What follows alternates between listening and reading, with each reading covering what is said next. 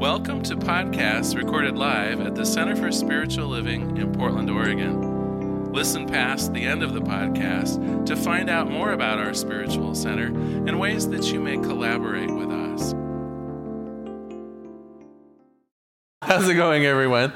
You probably have already figured things out. It's February. It's a new month. Valentine's Day is coming up. We're using Catherine Ponder's book with the word love in the title. You probably think we're going to talk this month about love and relationships. You're only part right. We're actually not going to talk in particular about relationships. Let me explain the premise of Catherine Ponder's, which I think is kind of an amazing one and an important one. She says, and I believe that it's true, that love is the most powerful force on the universe. And that it's not just there for relationships, it really represents the creative power of all things. And so when we have an open heart, when we have that ability to see the world as welcoming and loving to us, and when we in turn provide the world that kind of energy, oh my gosh. Suddenly prosperity is ours. Suddenly great jobs are ours. It goes well beyond our ability to interact with people. Of course, all of life is interacting with people, but I mean on a one-on-one basis, suddenly it transcends that and becomes about being attractive to the entire universe.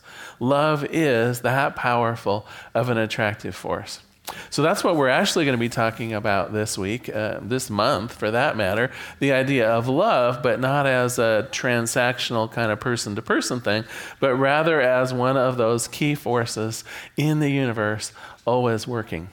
Before we get there, though, I think I want to talk about the other kind of love. I think that I want to talk maybe even a little bit in a negative way about love, because hasn't everyone here had a negative experience that we also called love somewhere along the way?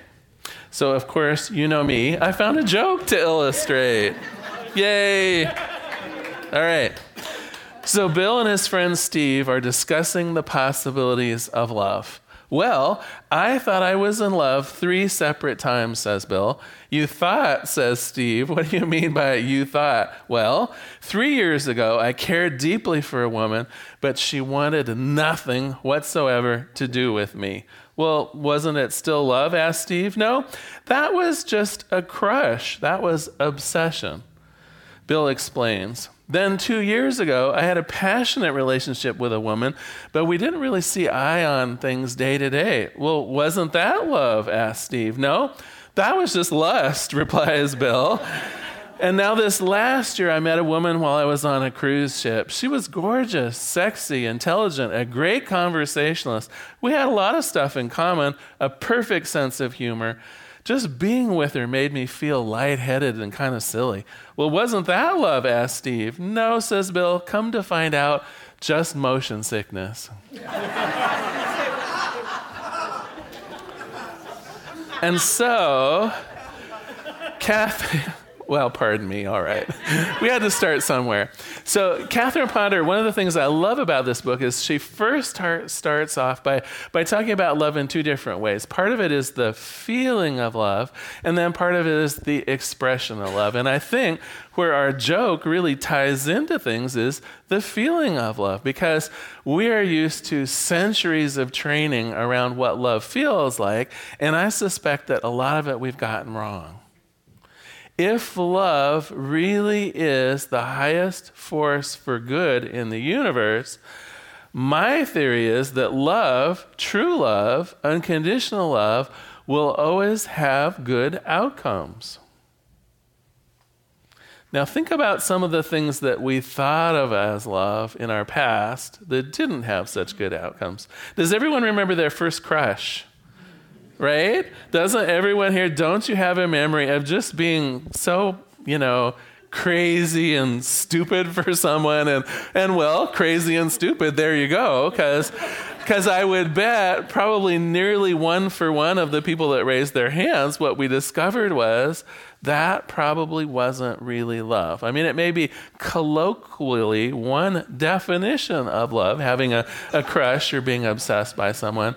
But in terms of something that stays the course, in terms of something that allows something beautiful to happen in the world, probably not. And likewise, if we were, somewhat honest, wouldn't most everyone raise their hand to say we've had kind of one of those passionate things, one of those sexual magnetism kinds of things that, in fact, I get those folks counseling before their divorces now and then, because in the end, the kind of sexual tension, attraction, magnetism may not mean that they have any reason to be living together, right? It could be that almost hormonal kind of like. I remember in the movie Rear Window, Thelma Ritter described it as two taxis coming together on Fifth Avenue. Right? But it doesn't mean you're going to have a long-term relationship. It doesn't necessarily mean that is going to be something positive. So how can we know if our feelings about love are really love? Or if there's something masquerading as love, something that feels us yearning for something? Well, first of all, I think all of us have also had an experience of true unconditional love. And I would ask you, when was the last time that you held a baby? Or if that's been quite a while, when was the last time you held a puppy or a kitten? Or if that's quite a while ago, when was the last time you at least maybe played with a grandchild or something like that? So that's the feeling that I'm talking about. Now, it can, of course, happen with people of all ages, and right? I mean, it doesn't mean that we only have that feeling of unconditional love for infants or puppies or things like that. But that's the feeling I'm getting at, right? You're not expecting anything in return. The mere presence of their existence on the planet evokes love from you. They don't have to do anything. In fact, they're likely to leave you with a dirty diaper, right? Right? If we were solely to judge love on the merits of what was coming our way, probably puppies and children wouldn't be that exciting. But think of it. There is something so perfect, so innocent, something so magical that our hearts open without us even being aware of it. Now I want to talk about expressions of love. So that's the feeling. And in fact, if you ever want to check in on yourself, is that feeling that I'm feeling really unconditional love? That's how you can ask the kind of questions. Well, is this the kind of love that I would feel from a no strings attached encounter with my granddaughter, right? Because if that's the feeling, you're probably great to go. You're probably sweet and great to go.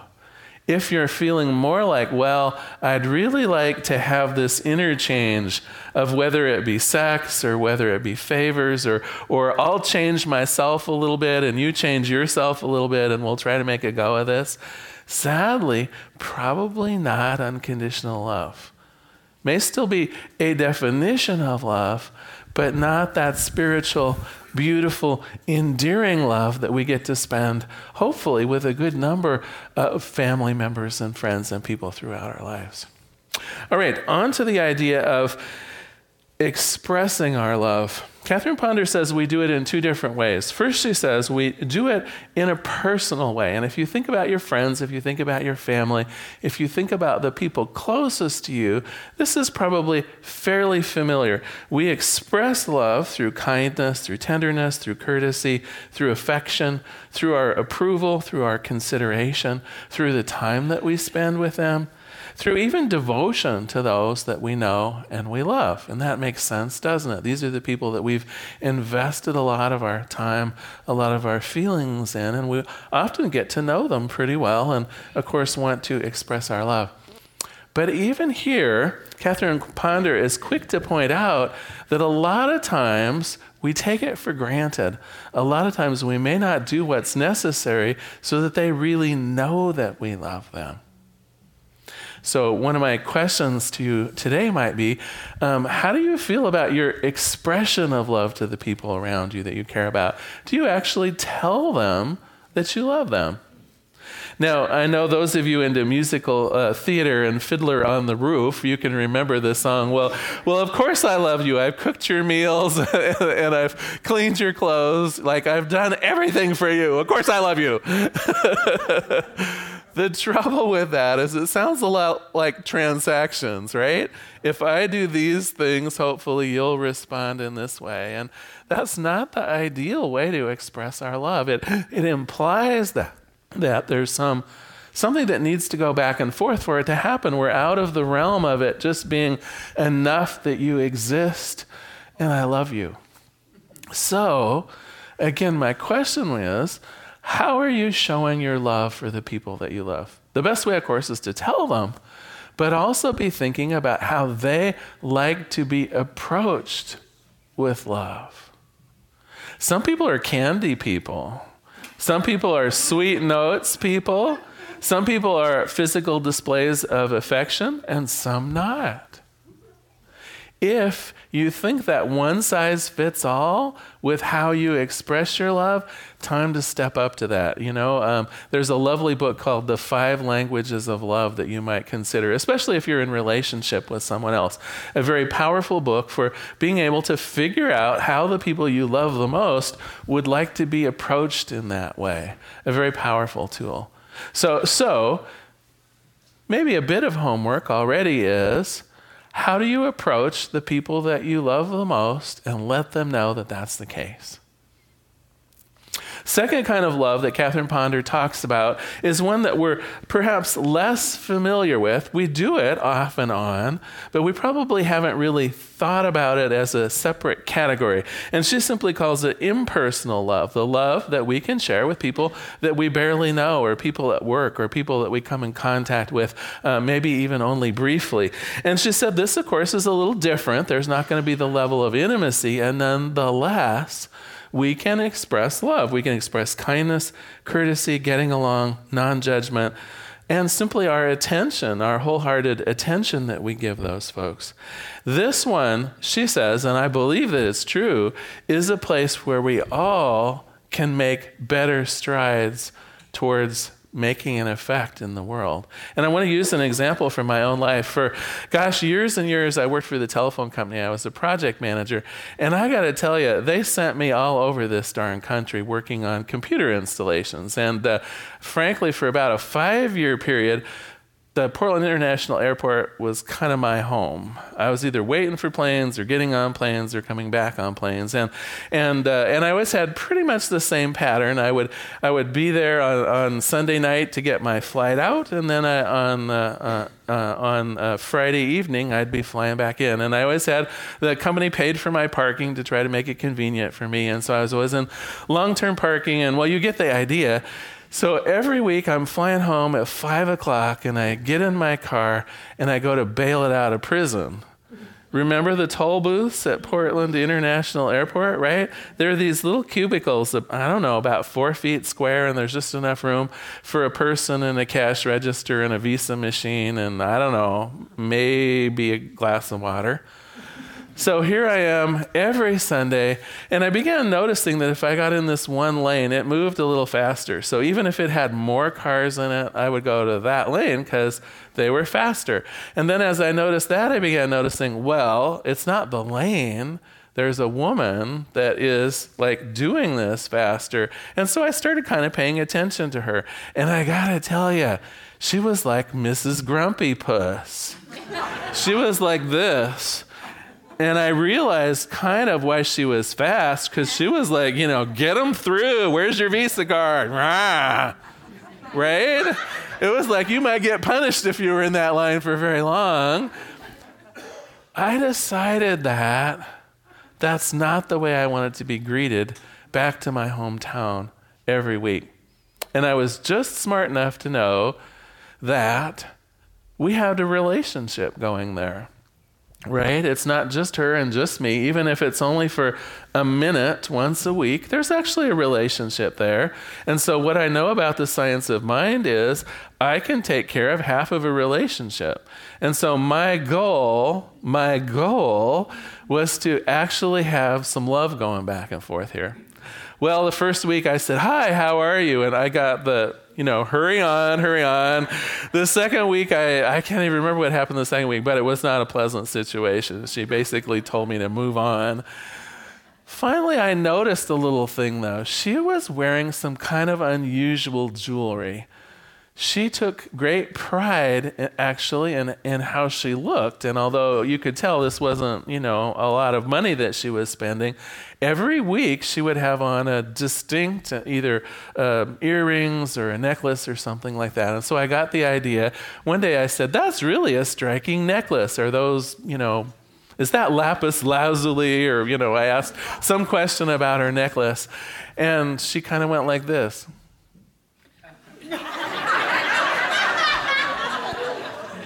She didn't say anything, mind you, but I just detected So the next week, well, that was progress, right? So the next week I'm in line again. I get up there and I've got on a smile and I have my Visa card ready. And I commented, I think it was earrings that time. And I said, "Those are really unusual. They look handmade. Did you make them?" And oh my gosh, she lit up like Christmas. And do you know what? I had a friend for the next 3 years. She and I actually looked forward to the checkout line in the parking lot at Portland International Airport. I would get there and she would be beaming ear to ear and I would be beaming ear to ear. And she probably wasn't getting cars through as fast anymore as she was before. But we were friends. In 1 or 2 minutes a week, I had a friend. Now, you might say this was a shallow kind of friendship, and you'd be right. You might say this isn't a friendship that's going to, that miracles are going to be built on. But I might ask you to reconsider that for a moment. Because what if we took the time, just that 1 or 2 minutes, with all of the people that we encountered with every day? What if the people in Safeway we were that nice to? What if the people, pumping gas into our cars, we took that extra moment to compliment them or ask them how their day is? What I realized, the reason she was so lighting up was I represented probably 1% of people who on purpose were nice to her. And it was so unusual, it was like, whee! So my question, and I think Catherine Ponder's question would be, what can we do to have more of that in the world? Because as we make even our brief little connections with strangers, if we do it from that place of love, suddenly the world is connected in a way more powerful way. Suddenly we feel safer and secure about our homes and our lives because everyone seems friendly. Well, they seem friendly because you're being friendly. They are friendly. This is how we transform the world. We can try to pass laws to make people friendly. We can try to disarm one another, right? That's the big thing now is disarmament. If only we get rid of all the weapons on the planet, which, by the way, is probably a bad idea, but we don't need to disarm as much as we need to have love moving forward in the sweetest and most innocent and beautiful ways, even to the strangers in our life. Well, you can imagine some homework here, but before I get to homework, I actually have a spiritual practice for you. Right out of the Prospering Power of Love. And I'd like you for a minute just to close your eyes. And if you would, imagine someone that you already care quite a bit about.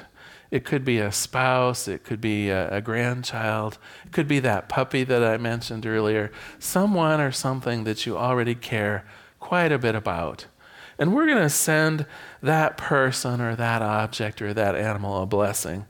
So if you would, just repeat after me. Divine love, is doing its perfect work,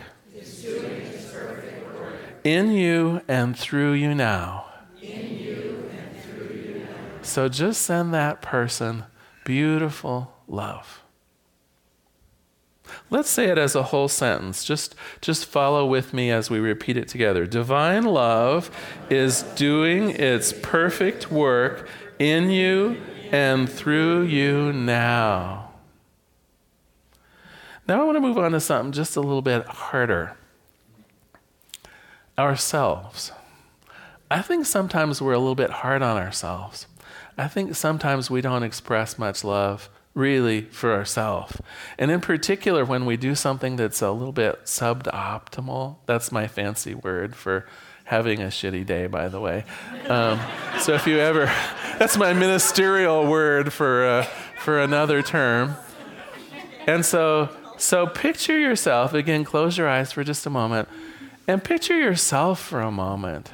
Hold yourself in that place of honor and light. Picture yourself maybe doing something extraordinarily well. Maybe picture yourself on your very best day ever, feeling full of accomplishments. And now, repeat after me if you would. Divine love, is doing its perfect work, in me and through me now. And let's do it as a whole sentence. Divine love is doing its perfect work in me and through me now. Let's do one more.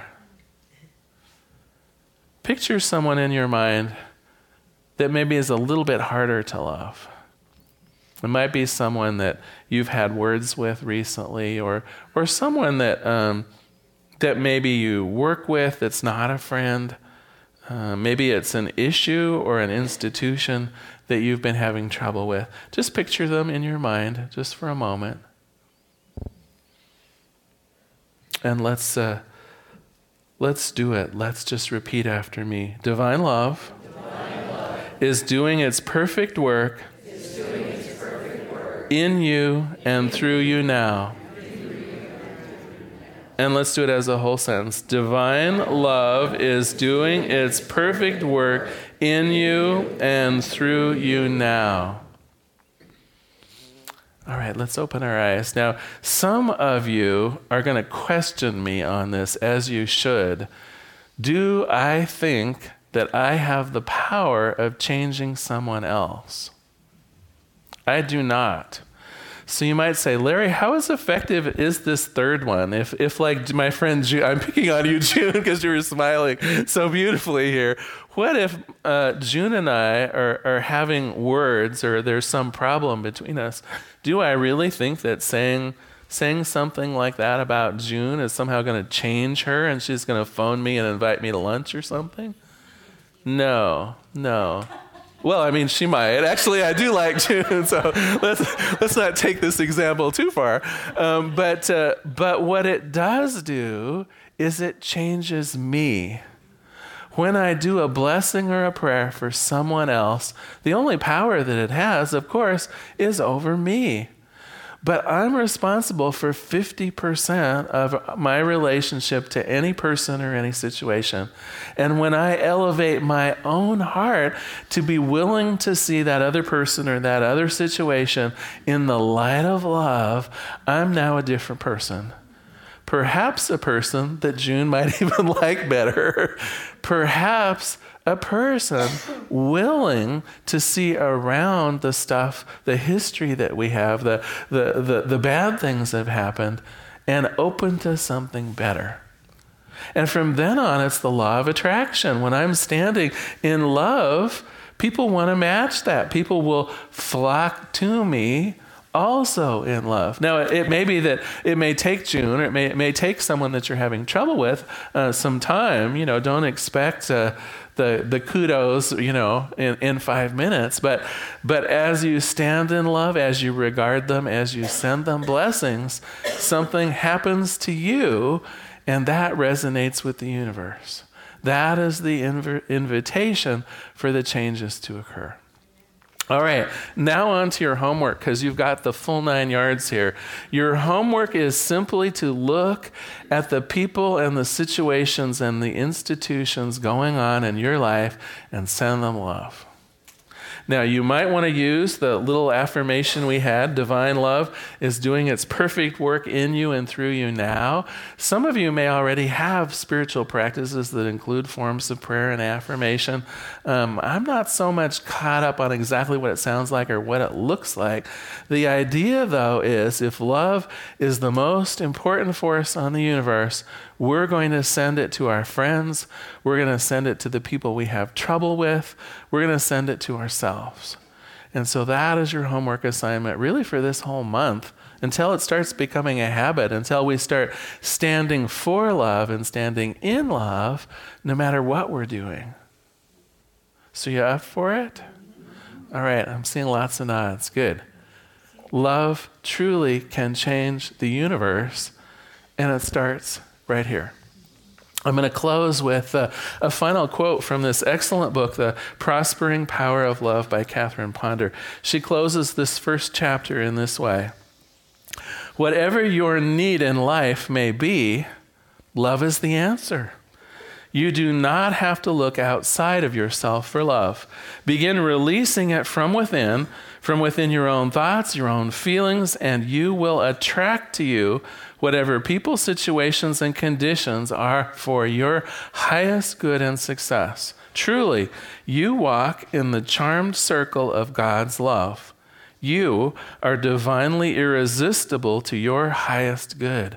This is the prospering power of love. Let us pray. There is one power, one love, one life. I call it God, but we could just call it love. Love is all that there is. Every person, every place, everything, every situation created out of love, created for the purpose of love, created in love. And so I know for myself, that means love is in my life.